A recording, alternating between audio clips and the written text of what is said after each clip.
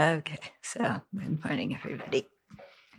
So we're still at the beginning of the meditation chapter from Shantideva's Guide to Bodhisattva's Way of Life. And you can see of 10 chapters, this is the 8th chapter. Okay, it's not the first chapter. Okay, so there's something telling in the order. Yeah, in other words, for your meditation to be successful, and especially if you want to develop single pointedness, there has to be a lot of preparation first in your practice. Yeah, and what I've noticed a lot in the West is people want to immediately sit down and develop single pointedness without having sometimes even heard the teachings on how to develop it, without knowing what the conducive circumstances are for developing it, and thinking that, okay, I can go to work, have my regular old life, go here and there, do this and that, and at the same time gain single-pointed concentration in a month or two. Good luck. Okay? But a lot of people have that kind of wish, because we think meditation means only concentration. Yeah. In a Buddhist context, concentration is a very important element, but like I said, you have to build up your practice so that when you do this kind of meditation, you can be successful. Otherwise, what you manage to do is go round and around in your own head about all your own ideas and your afflictions and what happened in the past and what you want to happen in the future. And you have no idea about how to control your mind because you haven't studied and practiced the fundamental teachings and the thought training teachings. Yeah. So we do meditation along with our practice from the get-go. Yeah. And it's fine to do some concentration practice, but we really need to get a very good grounding in the Buddhist worldview. We need to learn the thought training teachings, how to control our mind a little bit. Yeah. Otherwise it's really, our mind is all over the place. Yeah. If you've had any experience, like sitting and trying to focus on your breath for 5 minutes. Yeah. Anybody can do that without any distraction, like falling asleep or going to La La Land or, it's hard. So this is why we need the preparation. And also, single-pointedness is not the ultimate goal of the practice. Yeah. The two main qualities we want to develop are bodhicitta, the aspiration for full awakening, that is based on impartial compassion for each and every sentient being, and the wisdom realizing emptiness. And concentration is a tool to gain those insights and to integrate them into our mind. Okay, so if you just have the concentration, but there's no meditation on bodhicitta, on emptiness, even on renunciation of samsara, then your practice isn't even a Buddhist practice. Because for concentration or any practice to be done, it has to be done with refuge in the 3 jewels. If you don't know what the 3 jewels are and what their qualities are and why take refuge in them, then, many spiritual traditions have concentration practices and their practitioners gain those. But they still don't have the path to liberation. They may get reborn in heavenly realms, but they're missing the crucial elements to be liberated from samsara, let alone to attain full awakening. Okay, so this is why it's really important to have an overall view of how the path works and to, integrate the different things into our own mind without having this kind of idealistic mind, which we'll come to a little bit here. So there's some verses in here that sound, well, I won't tell you. Well, I'll tell you when we get to them, how they sound and what they really mean. Okay. So we'll start with imagining the merit field in the space in front, the Buddha surrounded by all the Buddhas and Bodhisattvas, all the holy beings, ourselves surrounded by all sentient beings, including the people we can't stand, the people we're afraid of, everybody who we want to exclude. In this kind of practice, we do not exclude anyone. Every sentient being is worthy of respect. Every sentient being has the potential to attain full awakening.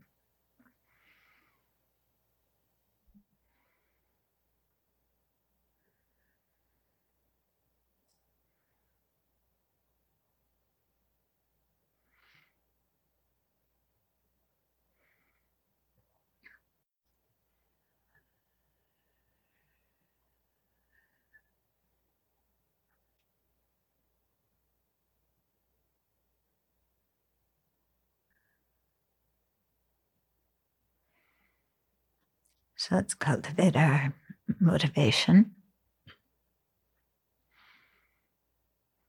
And initially, when we think of having impartial compassion for all living beings,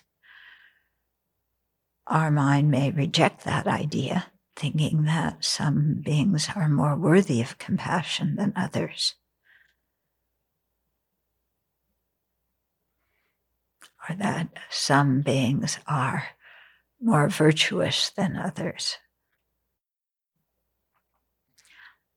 So to cultivate compassion that is shared impartially with each and every living being, we have to see living beings from not from our usual perspective, because our usual perspective is judging them in terms of how they relate to me, if they help me or harm me or don't affect me at all. And when we begin to categorize people as friends, enemies, and strangers based on how they treat me, the very important me, then it's we can't really see who they are. We're just seeing them through the periscope of what we consider to be the center of the universe, ourselves. But when we broaden our scope, we see that everybody has the potential to become a Buddha, even though they may have different accumulations of virtue and non-virtue at this moment. The potential to become a Buddha is shared equally, as is the wish for happiness and to avoid misery.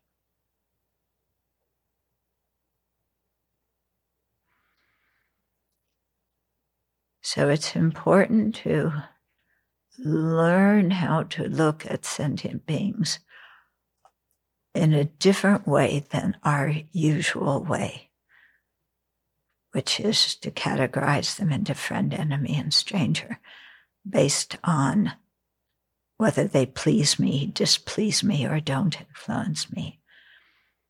And instead to look beyond that and to see their potential, which is just like ours, and their wish for happiness and not suffering, which is just like ours.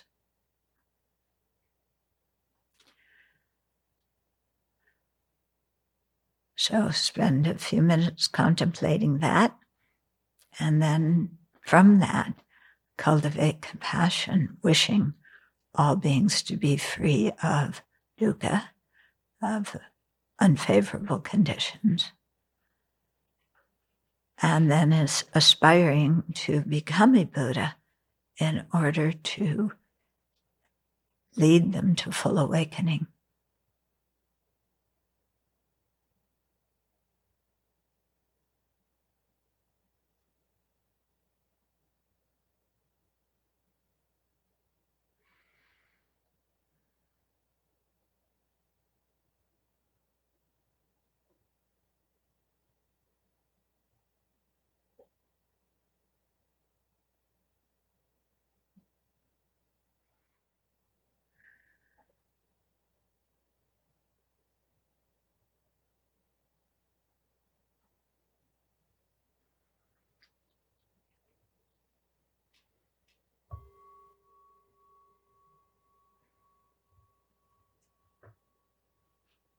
So last week,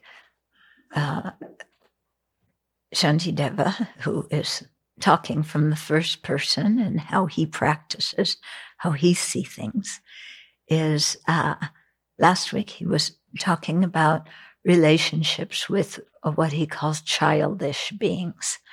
Okay, that means us. Yeah, you might not think of yourself as a childish being. What? I'm an adult. I have an education. I know what I'm doing. I can think clearly and make good decisions. Oh, yeah? I'm always reasonable. I never fly off the handle.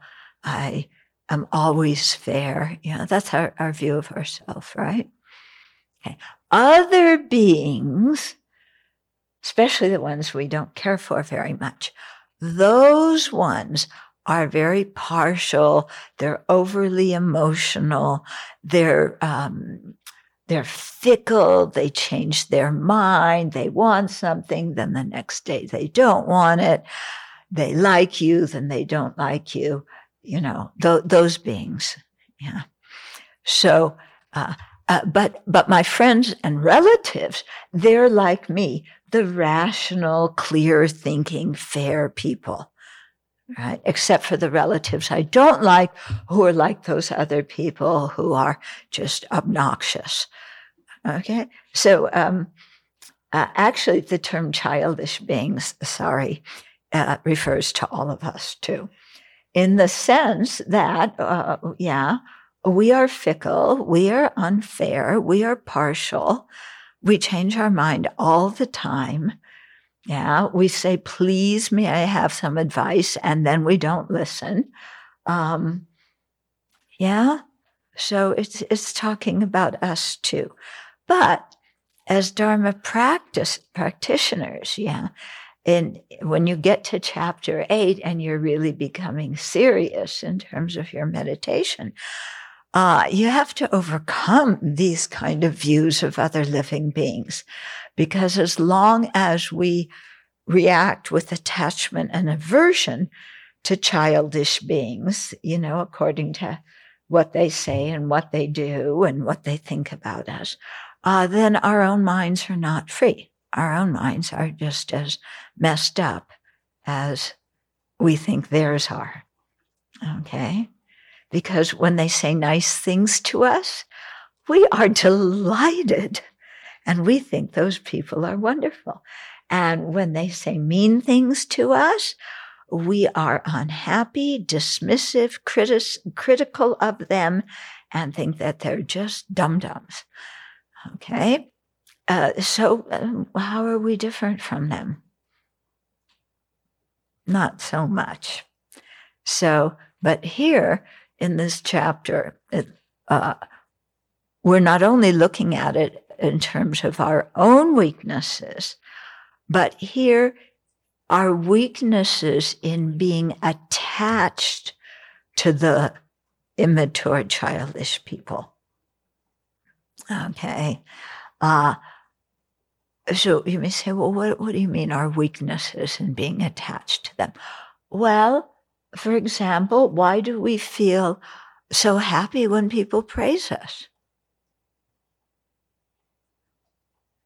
Yeah, why?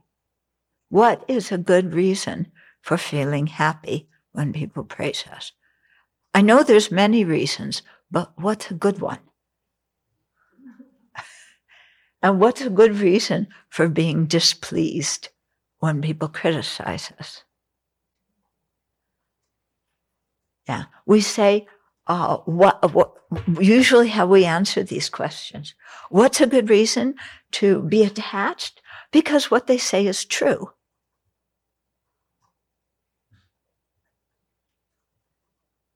What is a good reason to be mad when they criticize me? Because they're idiots. They don't know what they're talking about. Okay, now those of you who have studied how to make syllogisms, with a subject and a predicate and a reason, see if you can make a good syllogism to prove why your attachment to people who praise you and why your aversion to people who criticize you is reasonable. Yeah. See if you can come up with a good reason for that.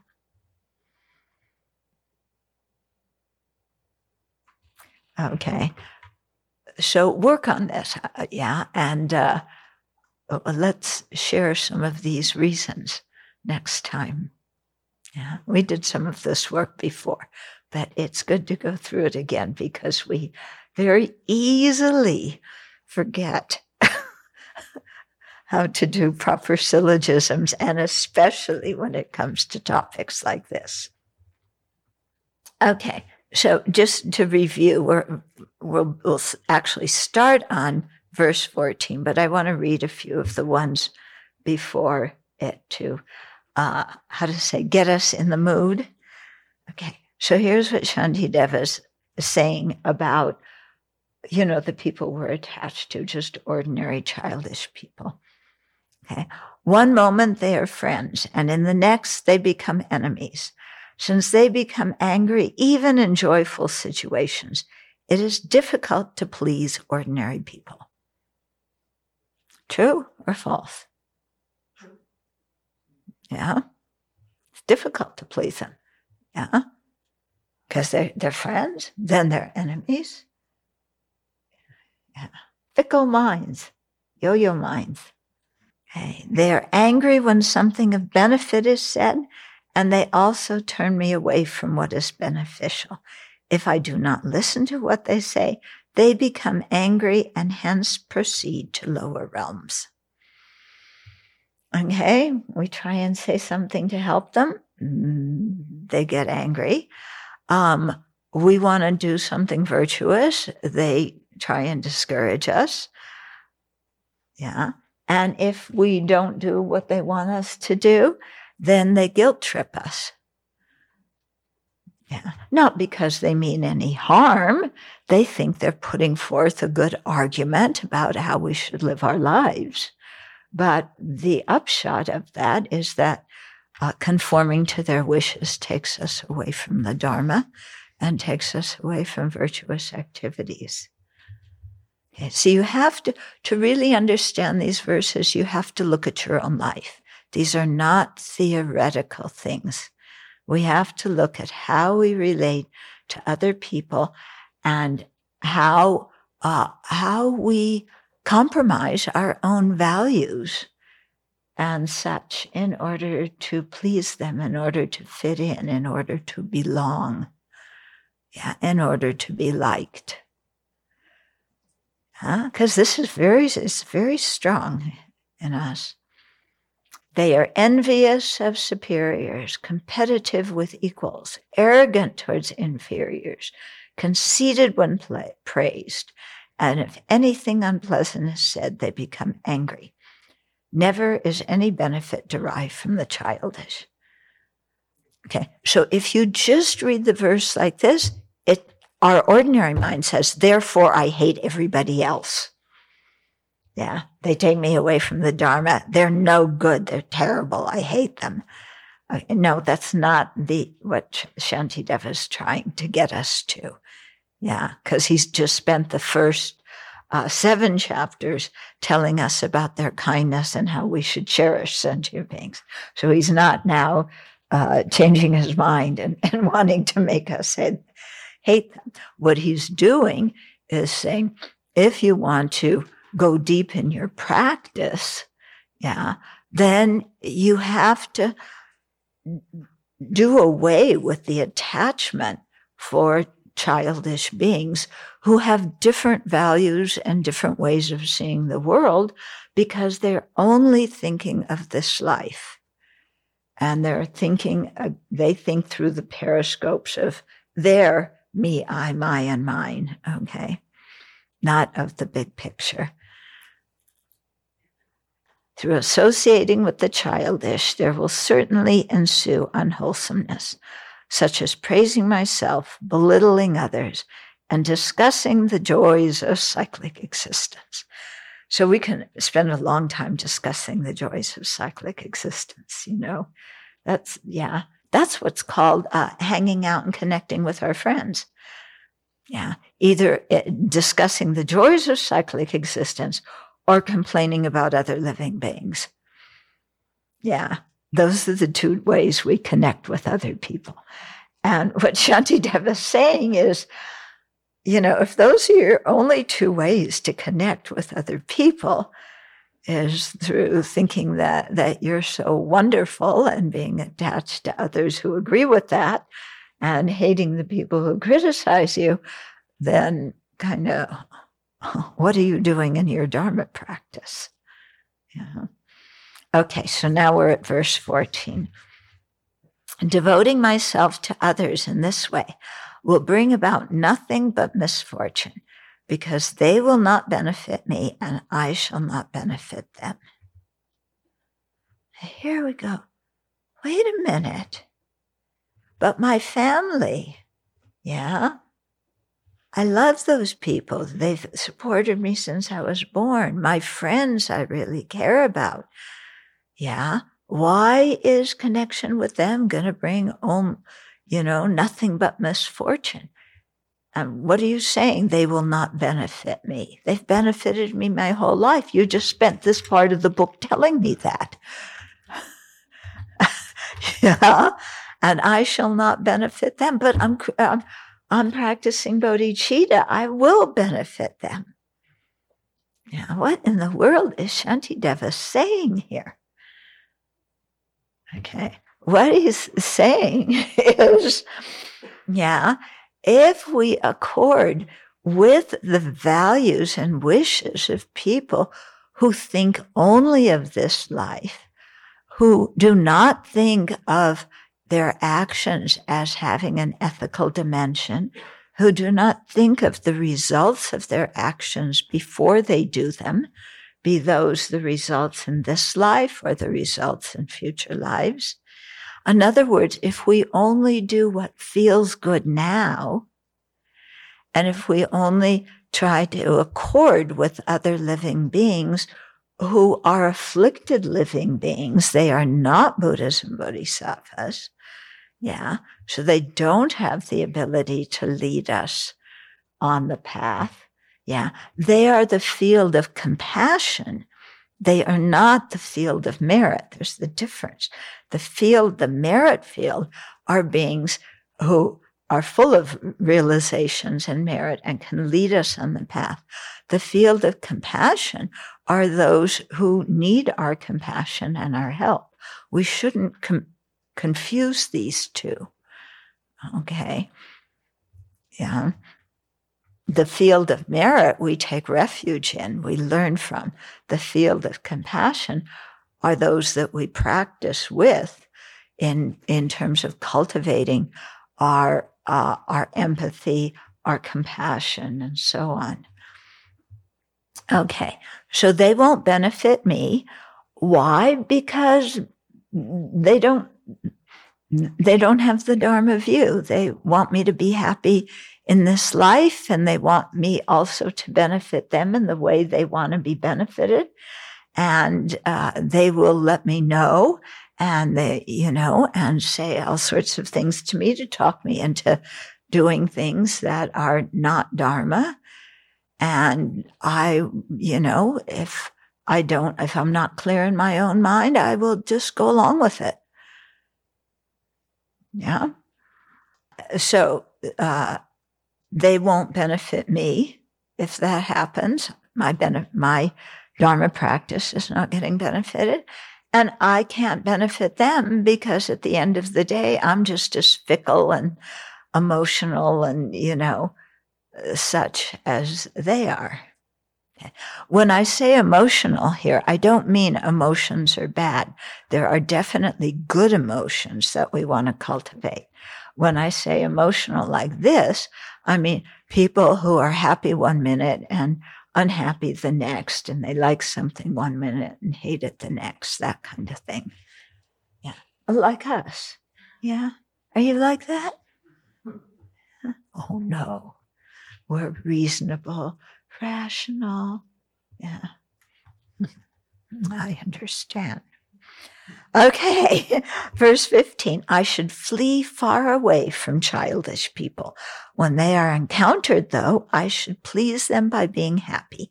I should behave well merely out of courtesy, but not become greatly familiar. Now, when he says in the first line, I should flee far away from childish people, we get the image of, okay, we see our old friends or we see a family member and we go, hey, you monster, and we run away. I'm fleeing from childish people. You are terrible and you're going to destroy me.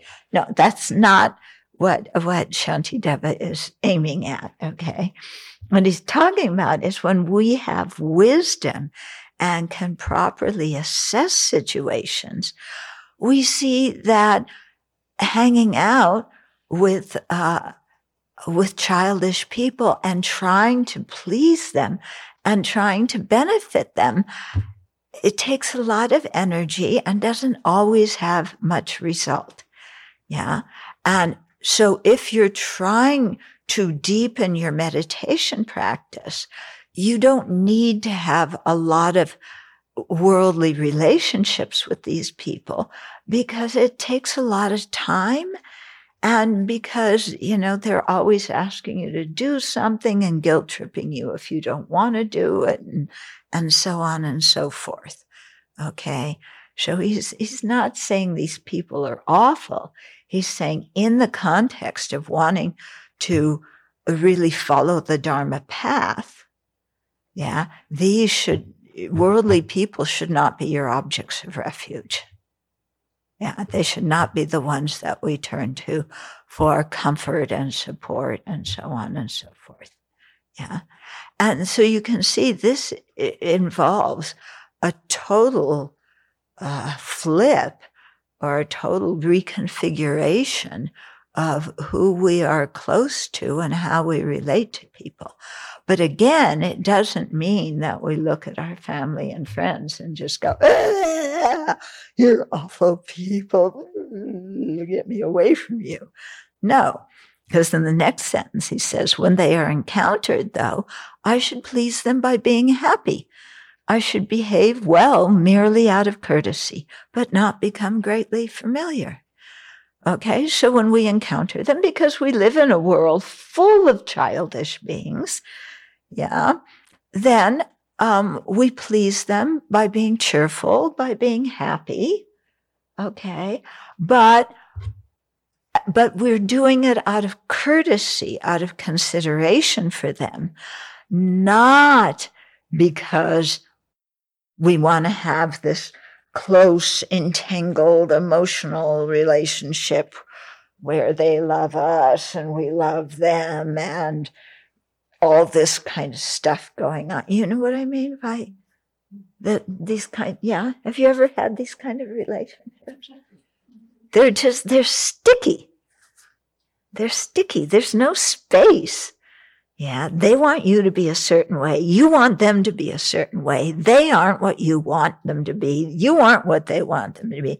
But we're all trying to make each other into what the other one wants them to be, without realizing that the whole problem is our own minds, not other people. Okay? So, yeah, that's why we should not get involved in this kind of thing. But we're polite. Yeah, we're fair. We chat with them. It doesn't mean you don't talk with them. You chat with them. You can be interested in their life, and especially people from different backgrounds, people who have different experiences than we do, who think different than us. It's very helpful to, learn about how they think and why they think that way. But we do that because, learning like that really enhances our ability to have compassion for them, not because we want to get into this kind of relationship. And I'm not just talking about romantic relationships, which are double this, okay? But just regular, sometimes friendships where, it's just so like, yeah, entangled, is that? But this expresses it better. Go like this for a while and you feel how uncomfortable it is. And it's like, well, that's what the relationships turn out to be. Okay. So we don't become greatly familiar with them. They are not our best friends. Yeah, they're not the people who are our refuge objects. They're not the people that we turn to for encouragement in the Dharma. Yeah. If you need help renewing your passport and they know how, sure, ask them to help you.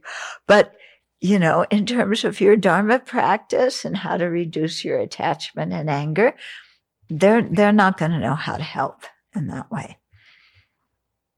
Okay, 16. This verse is very nice. In the same way as a bee takes honey from a flower, I should take merely what is necessary for the practice of Dharma, but remain unfamiliar as though I had never seen them before. Okay, now initially, again, this gives us the impression, okay, I take only what's necessary for my Dharma practice. You give me food, you give me clothing and medicine and housing, and I accept all of that. But after that, I am unfamiliar and I don't care anything about you. No, again, that is not what Shantideva is trying to do. Yeah, that's what our self-centered mind does. Okay, but that's not what Shantideva is teaching. So in the Pratimoksha Sutra, there's, anybody have a copy of that verse? It talks about being like a bee. When we go into town, we take only what is necessary. And so it's at the end of the Pratimoksha that we recite every 2 weeks. Unless anybody have it memorized? Yeah, you have it here? Just as a bee feeding on flowers extracts only their nectar without spoiling their color or fragrance, so a bhikshuni entering a city or village is mindful only of her own behavior to see if it is correct and does not interfere in others' affairs or inspect what they do or not do. This is the Vinaya of Tathagata Krakachananda, the Arhat, the fully awakened one. Yeah. Okay. So a bee goes around, takes only the nectar. Yeah. The bee doesn't, what's the other bee doing over there? Yeah. Oh, you're on a pink flower. You didn't ask my permission to get the nectar from that pink flower, and that pink flower is mine. So get out of there, other bee. The bees just basically it's mind your own business. And if you're going to look at somebody's behavior, instead of judging everybody else's behavior, evaluate your own behavior and correct it if it's not the way you want it to be. That's the whole point of the verse. Okay, so we we're polite, we talk, we chat, we can help other people, but we don't get involved in sticky, gooey relationships with a lot of societal obligations. Why not? Because if you want to go do strict retreat, it's going to be hard if you're receiving a lot of dinner invitations and wedding invitations and, bar mitzvah invitations and everything else, and if your family's calling you and telling you all the family problems and wants you to get involved in solving the family problems, and if your old friends are calling you with great business deals that are going to come through and make you $1 million, how are you going to do your meditation? Yeah, you're going to be on your phone and on email all day long. Yeah. And then your mind's going to be distracted with, well, should I do this business deal or that one? And, oh dear, the family is not harmonious. I've got to talk to this one. I've got to talk to that one. I've got to talk to the other one. And then you spend all day on the phone trying to tell them to get along. And they all go like this to you. You don't know what they said to me. So, you're just saying nice things about them, but you don't know how they treated me.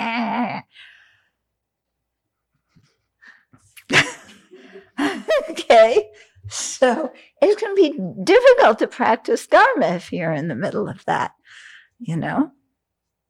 or if you have a job like that, where it's like, they expect you to make a lot of money for the company and you're the manager over some employees and the employees aren't doing what you want and they're rebelling, or you're the employee and you're mad at the manager because they don't know what they're doing, and we should have been the manager anyway.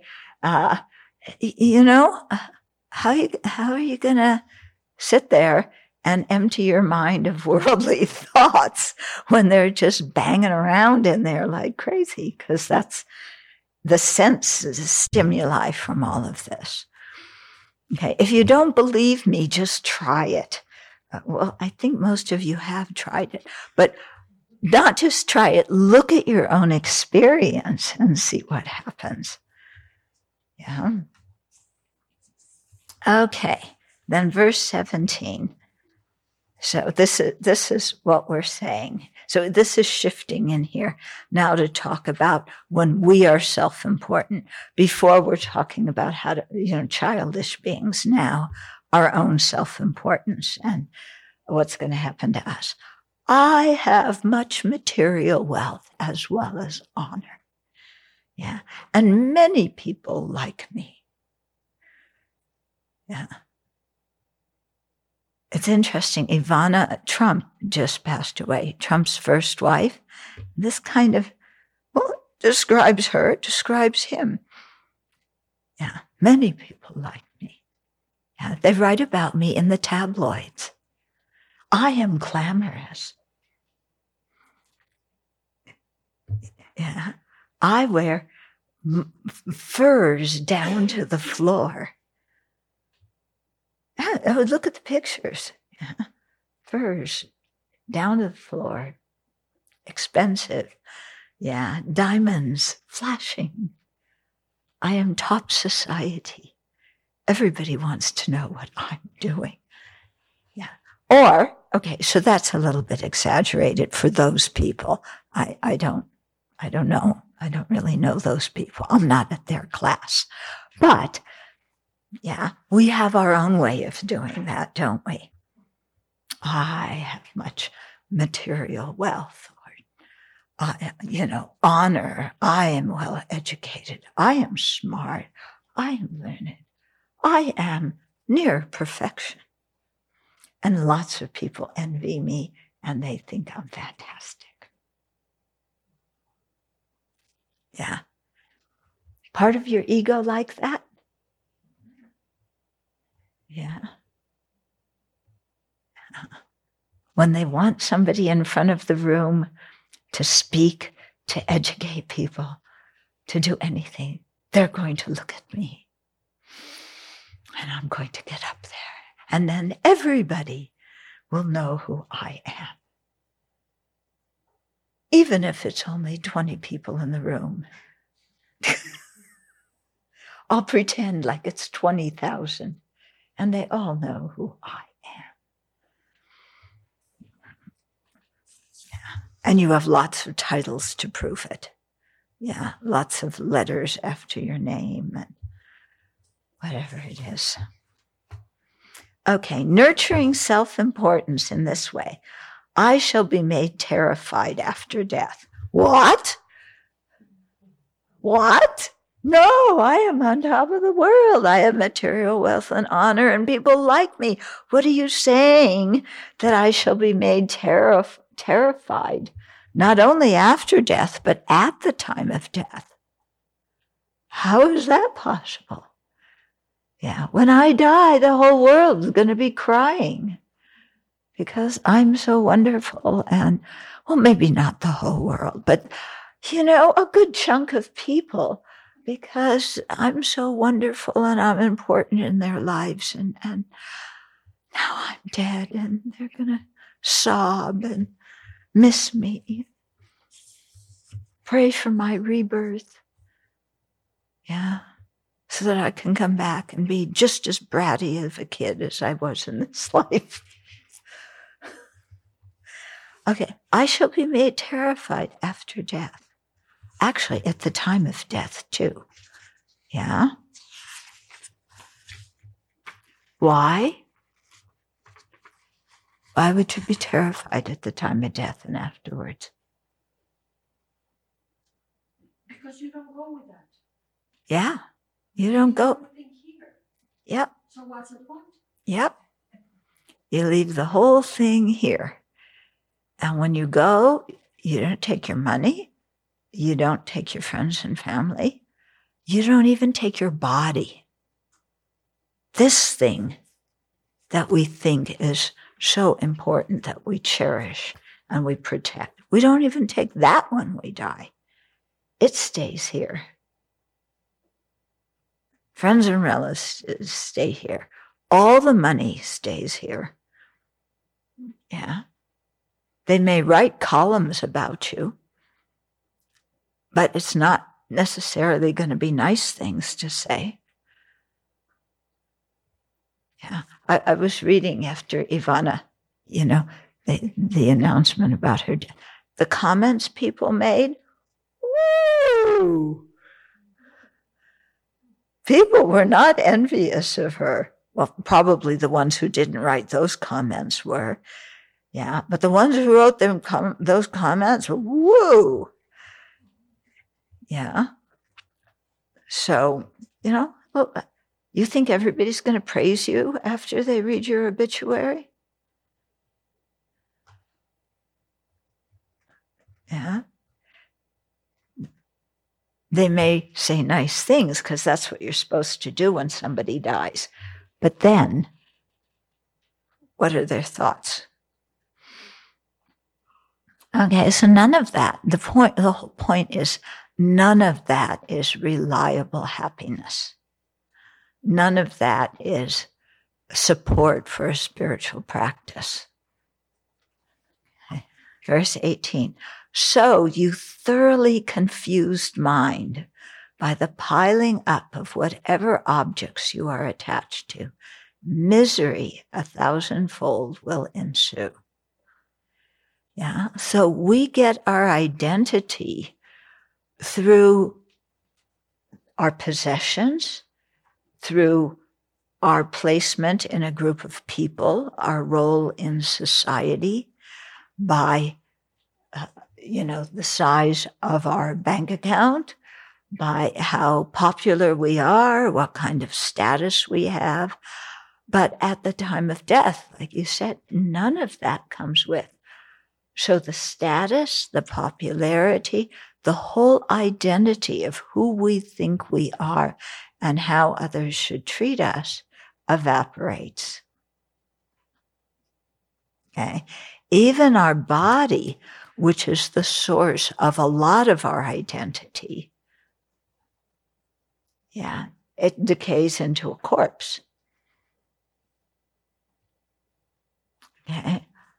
So by piling these things up, yeah, the things that we're attached to, misery 1,000-fold will ensue. Why misery? Because we can't take any of it with us. And because we die worrying about what will happen to our money, what other people will say, how we look in our coffin, all this kind of stuff. Okay. So can you imagine, I think I've told many of you this story about one lady I knew when I lived in Dharamsala, and her family had fled in 1959 when there was the communist takeover of Tibet. And her father clearly, had fled. He had some gold. And I don't know how much they didn't have paper money in Tibet. So this kind of, if you had gold, that was good.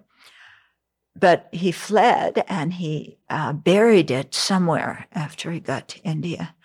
And when he was dying, he was trying to communicate to her and her siblings where the gold was buried. And that just kind of broke my heart, thinking that you die worrying about gold, which, means nothing to you at the time you die. So why are we so attached to it when we're alive? That's the question. Okay. Or how we envision the perfect ideal death, according to society's view of the ideal death. We're not the soldier dying anonymously on the battlefield, filled with terror, filled with remorse.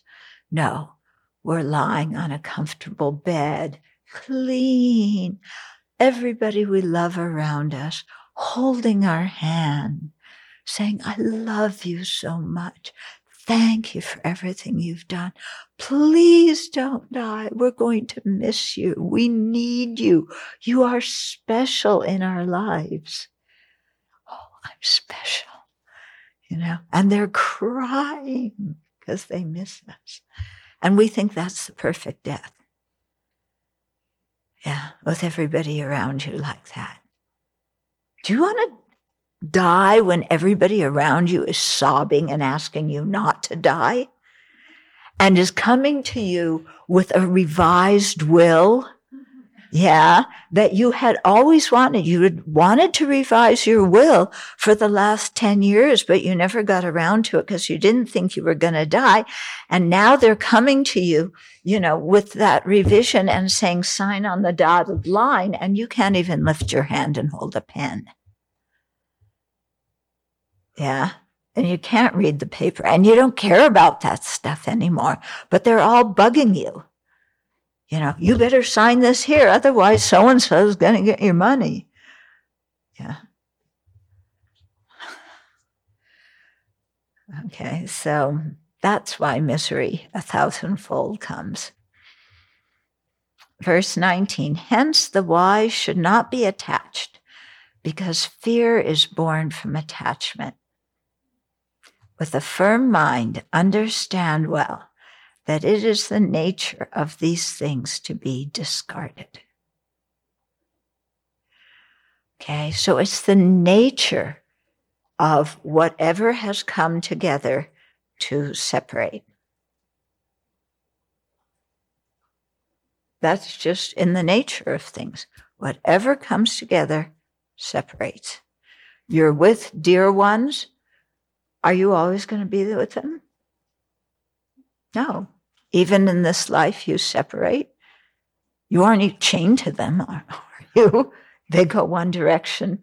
In the evening, you go the other direction. Yeah. Things separate all the time. We're surrounded by separation. What do we cling to? getting everything to stick together the way I want it to. Okay? So it's the nature of things to decay. The body's going to decay. Yeah. Our relationships, we're going to separate from the people we care about. Okay. Our status, forget it. That's gone. So, if we understand this well, then we don't put a lot of energy into it while we're alive. Instead, we put our time and energy into transforming our mind, developing compassion, developing renunciation of samsara, learning about emptiness, keeping good ethical conduct, and so on. We don't get toppled by these kinds of things. Okay? But the phrase in here, that's very important. Yeah, because fear is born from attachment. Okay, if that phrase doesn't stop you, because we think attachment is love. Yeah, love and attachment are very different. Love, you want somebody to have happiness and its causes, and there's no strings. Attachment, you want them to have happiness and its causes because they benefit you. And there's a lot of strings attached. I love you as long as you fill in the blank. Okay? So again, this doesn't mean that we look at other people and we put up walls against that. Non-attachment is not about putting up walls. Okay, some of us like to put up walls. It protects us. Yeah, other people don't see us. We don't want to appear vulnerable. So we put up walls. We think that's not attachment. That is not non-attachment. Why? Because our minds still care a lot about our reputation, and we don't want people to think bad about us, and we don't want to get hurt by people knowing too much about us. Okay, so we're still hooked. There's still attachment there. Yeah. And when there's attachment, then there's fear. We're afraid of losing what we have. Whether it's status, love, appreciation, reputation, relationships, money, whatever the good things are that we have.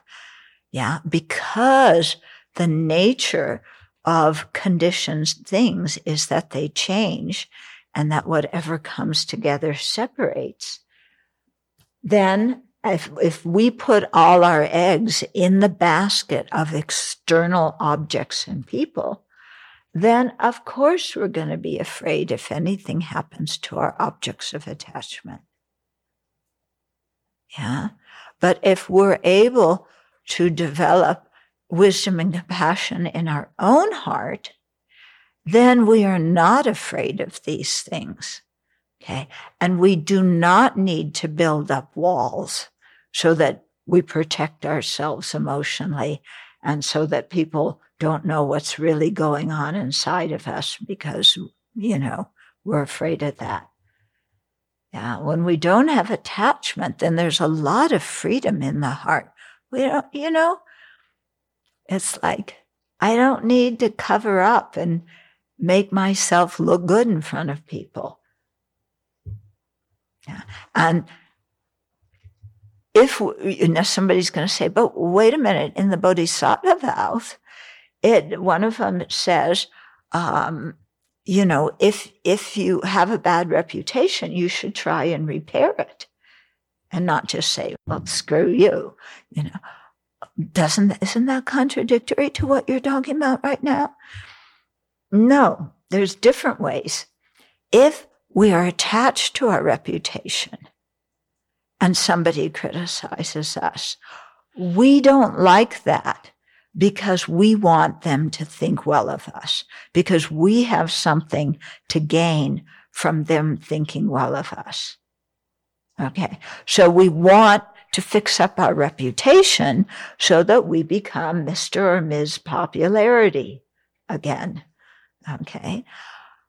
With a bodhisattva, if somebody is ruining their reputation, they don't want to clarify it because of that, because they're attached to their reputation and want people to think well of them because it benefits their own ego.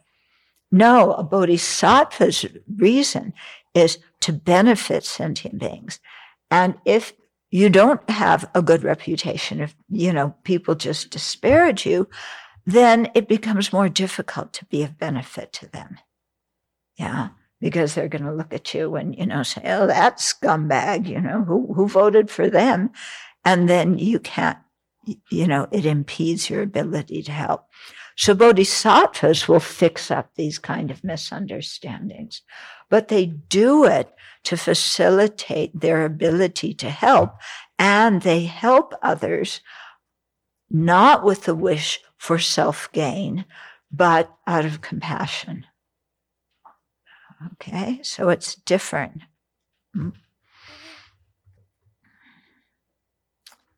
Okay. It is the nature of these things to be discarded, to be separated from them.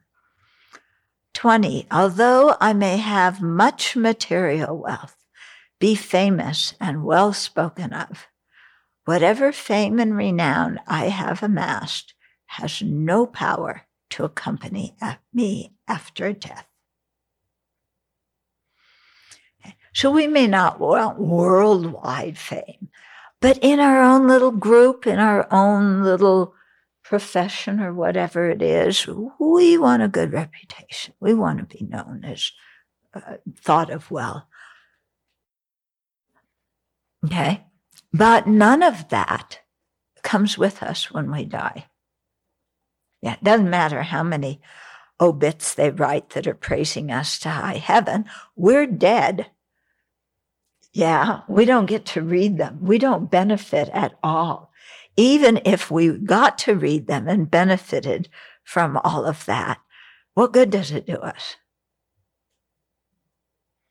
Yeah. And even in life, what good does a good reputation do us? You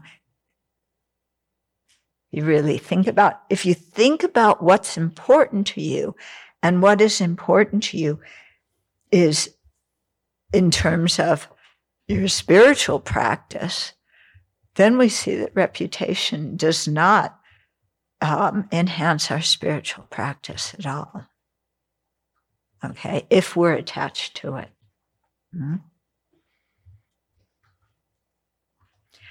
I mean, for example, somebody may think, oh, you are this fantastic teacher. But if you're not a fantastic teacher and people only think that, how is that beneficial? Yeah, that doesn't help you. That doesn't help them. Okay. Then verse 21, if there is someone who despises me, what pleasure can I have in being praised? And if there is another who praises me, what displeasure can I have in being despised? Does that one hit you here? Huh? So whenever I read this verse, I think of one time when I lived in the monastery in France, and somebody came up to my room and just said, you are the worst nun ever. You don't keep your precepts well. You are lazy. You are not a good example for others. Really laid into me. Okay. About a half an hour later, somebody else came in and said, you're such a good example of a nun who is really sincere in her practice and keeps good ethical conduct. Now, if I depended on other people to tell me who I am, I'm going to be crazy. Because this one's telling me I'm awful, and that one's telling me I'm wonderful. So if there's someone who despises me, yeah, this one tells me I'm a creep. what pleasure can I have when the other one tells me I'm wonderful? Because I know that somebody else sees my faults and, may even exaggerate my faults, but definitely they see my faults and are not shy about pointing them out. So how can I have pleasure when I'm able to make other people think that I don't have any faults and I'm really wonderful when I'm not? Okay.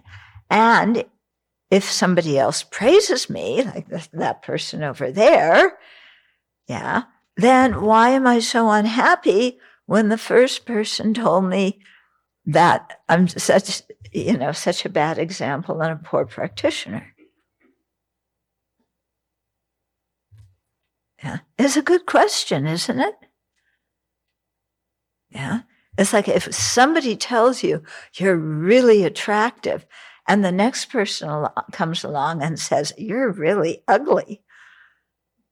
Yeah.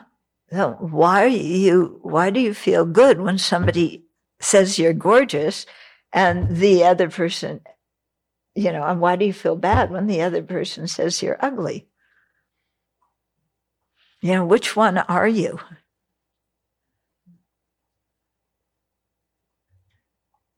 And anyway, we're all getting old and uglier. So what's the use of pretending that we are getting more attractive? It's true, isn't it? We're all getting old and uglier. Yeah. We don't realize it for a while. But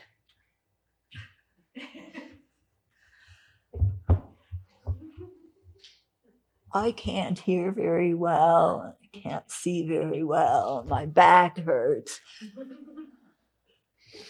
And what did you say?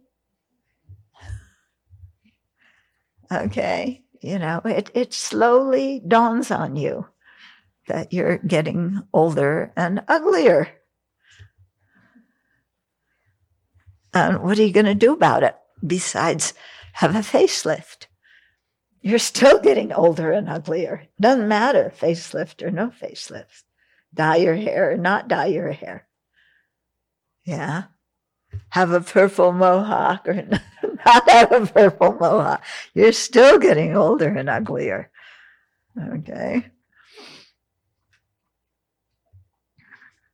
Okay. And 22. This is a good verse too. If even the conqueror, the Buddha is called the conqueror because he conquered the afflictions. Yeah. It's better to say victor because in Spanish, conqueror is conquistadore and nobody likes conquistadores. Okay. So even if the victor was unable to please the various inclinations of different beings, then what is the need to mention a malicious person such as I?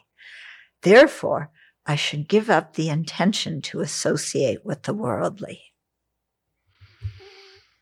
Okay, so even if the Buddha was unable to please the various inclinations of different beings, when you read the scriptures, especially the Pali scriptures, you see the Buddha interacted with so many different kinds of people. And some of them just thought he was, that he didn't know anything what he was talking about. People criticized the Buddha a lot. Yeah. So, but did the Buddha try and harm those people? No, he was working for their benefit. They can't see it. They couldn't see it because they had a different worldview. Yeah. And they couldn't see it because of their own self-centeredness and self-preoccupation. Okay. So even if the conqueror was unable to please all these sentient beings, what about a malicious person like me? How come I think I'm going to be able to please everybody and thus everybody's going to love me? Yeah. Am I free of malice? No. Yeah. Am I never obnoxious?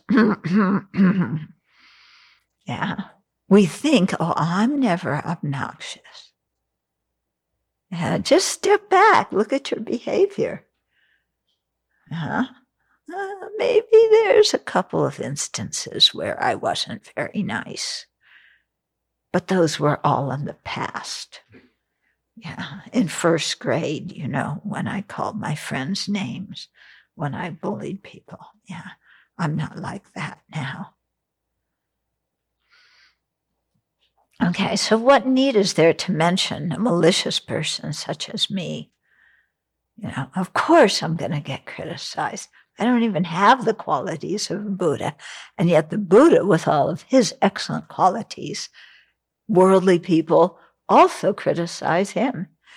I mean, look at the Dalai Lama. Yeah. For people who are his students, I mean, we have incredible reverence for him. To the Chinese government, he is the splitter of the homeland. He's the devil. He's the person who's trying to rip the country apart. Yeah. Does that put His Holiness in a bad mood? No. Yeah. He's not doing a tap dance to try and please the communist government. But he is courteous. But he doesn't expect them to praise him. No. So therefore, I should give up the intention to associate with the worldly. Okay? Because you can never please them. Other people, you can never, ever please them. Okay? So I was thinking about this when I was, preparing. I like this verse very much.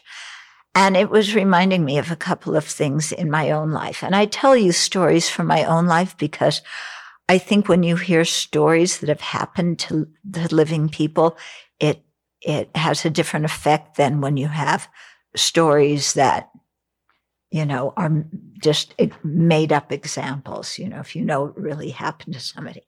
Okay, so I was, after Venerable Tsongkhapa left Dorje Pomo Monastery in France, this was in the 80s when we lived there, then I became the director. And people criticized me. Oh boy, did they criticize me, because everybody who joined the monastery wanted to change the rules. Yeah, that's what you want to do. When you first join, what do? I don't like this. I don't like that. Let's change the rule to this. Let's change the policy to that. This doesn't make sense. Would you expect me to follow that? Yeah. Okay, so I got criticized a lot. Of course, I was never obnoxious. Yeah, that's taken for granted.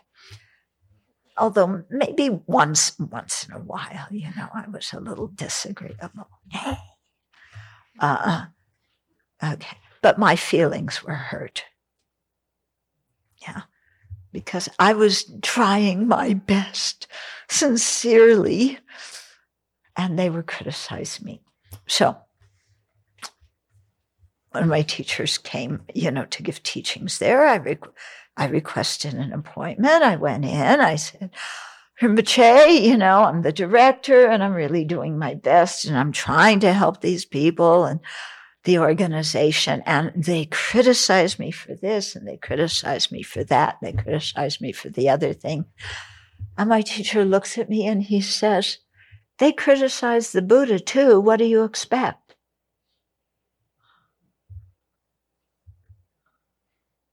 Yeah. Okay. So do you see sometimes you want a whole long discussion with somebody about what to do and how to work on your mind and you want to tell them the whole long story? Yeah. With me anyway. I mean, with other people, sometimes that my teachers they're nice and coddle them and everything. But with me, what did he do? He gave me the Dharma antidote straight. He didn't say, oh, yes, I know you're trying so hard and those people don't see it and they're really very mean, but I think you're wonderful. That's what I wanted to hear.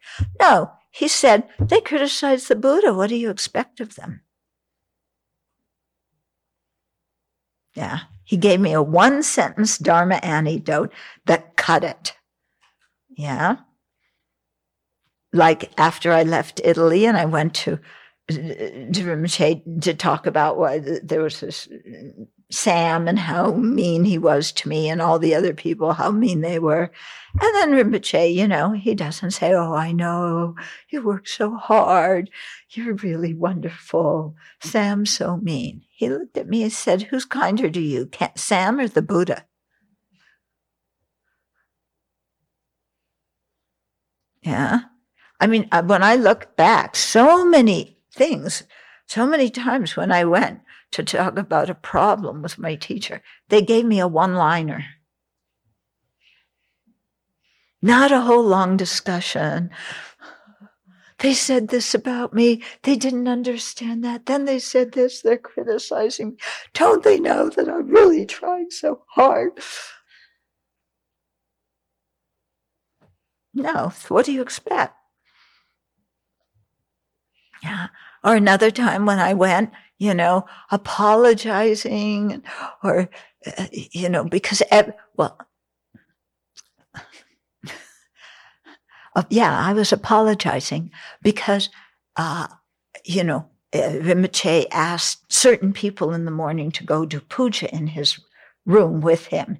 And that was like the epitome of, meditating next to Rinpoche in the morning was just, wow, and it helped your own practice. And I was assigned to lead a meditation course. So my friends got to go at 4 a.m. and be with Rinpoche and do puja in his room. And I had to deal with all the traveling hippies, and go and try and lead some meditation with them and teach them things, when they're like asking all these incredible questions, about sex, drugs, and rock and roll and what Buddhism thinks about that. And I couldn't go and do puja with Rinpoche, but my friends were always able to do that. And I wanted to do it. And I felt so left out. And it was all my fault, you see, because if I weren't so selfish and so lazy, I could go and be with Rinpoche in his room doing puja at 4 a.m., even though he hadn't invited me. But never mind. I could have gone. If I had gone, if he had invited me, I could have gone. But because I had to lead, all the traveling hippies at 5:30 or 6 a.m, I couldn't do both because I wouldn't sleep at night. There would be no time to sleep. And, I need my beauty sleep. Well, not beauty, but sleep. Yeah. And so I went, Rinpoche, I'm so sorry. I'm unable to go at 4 a.m. I know that I'm really selfish and my practice is poor. Yeah, the one-liner he gave to me then? He looked at me and he said, then?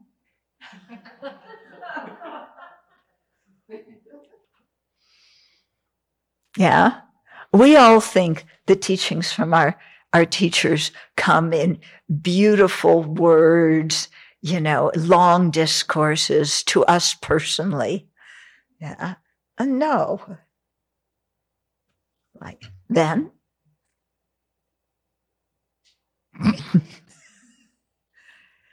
Oh, yeah, then what? What do I want him to do? I want absolution. I want him to say, no, you're not being lazy and selfish. Yeah, I know you have a good intention. That's what I wanted him to say. He didn't say that. Just like in all the other times, he didn't say what I wanted him to say either. But he said what I needed. Yeah.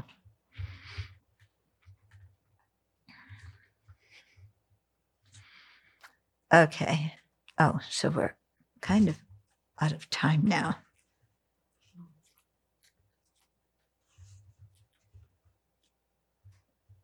Okay.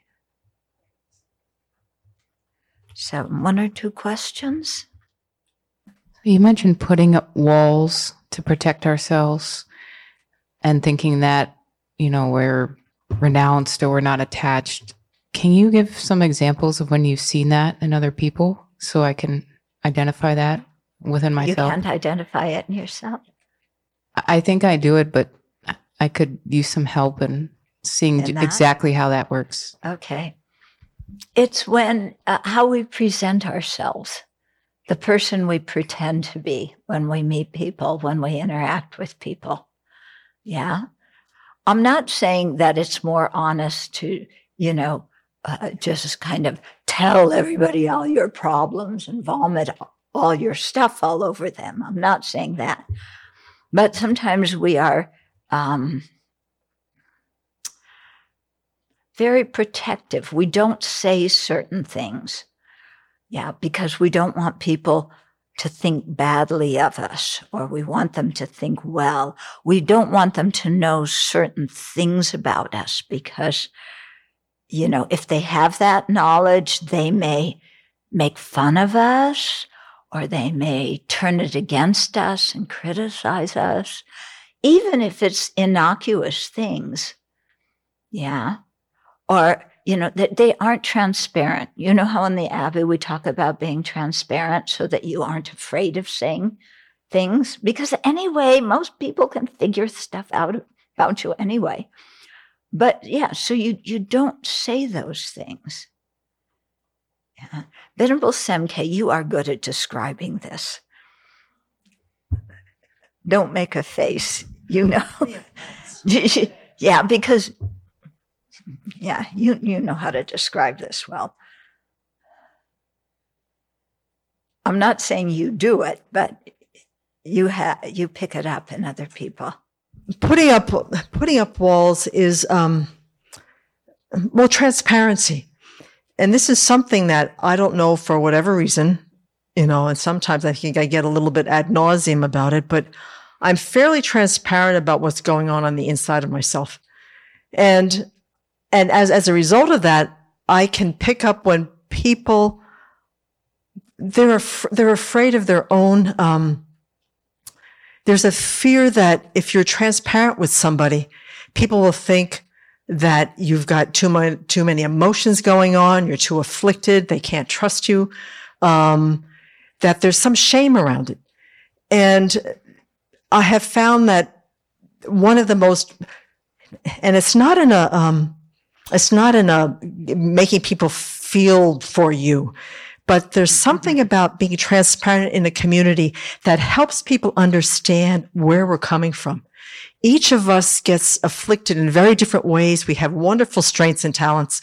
But if we don't give enough information to people, then there's a whole bunch of people are confused. They can't connect with us. They misunderstand everything from our body language to our articulating instructions. So there's something very important about sharing with people where we get stuck, where we get scared, where we feel strong.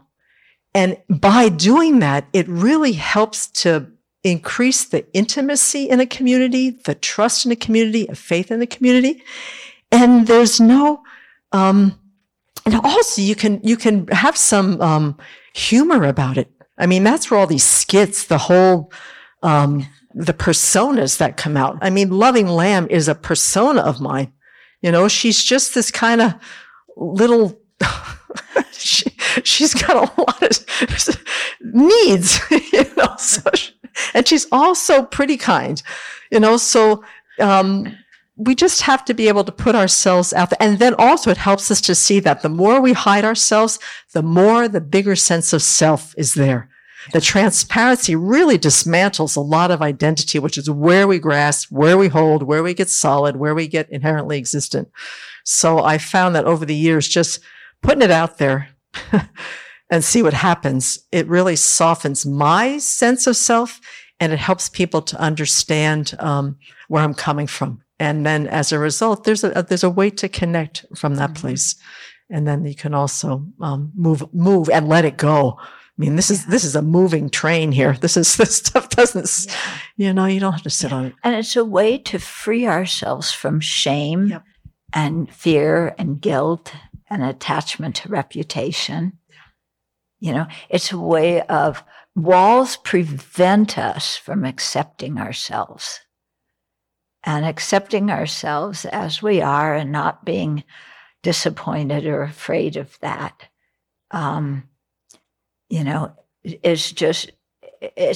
If we can be realistic about ourselves, then we can grow. But if we're putting up walls and trying to present a certain persona, it actually blocks us from growing. Yeah. Because it takes a lot of energy to keep that wall standing up straight. And it has lots of holes. And the thing is, other people see through the holes. So then we spend our time blocking all the holes instead of growing. Okay. Yeah. Venerable, you speak about people pleaser a lot of times. People pleaser. So I start to actually associate and also got confused about how to be kind and not people pleaser. Can you explain a little bit? Okay. Again, kindness is because our focus is on the other person and we want them to be happy. People pleaser is, I want you to be happy so that you like me. So people pleaser, the emphasis is on what I can gain from it. Actually caring for them is the emphasis is on what they gain from it. Okay. And people pleasing is very difficult because like Shanti Deva said, one time they love you and the next time they despise you. Yeah. And you think, oh, I really did the right thing. Now they're all going to like me. And they come back and they say, bleh. And you, oh, but I tried so hard. Okay. Yeah.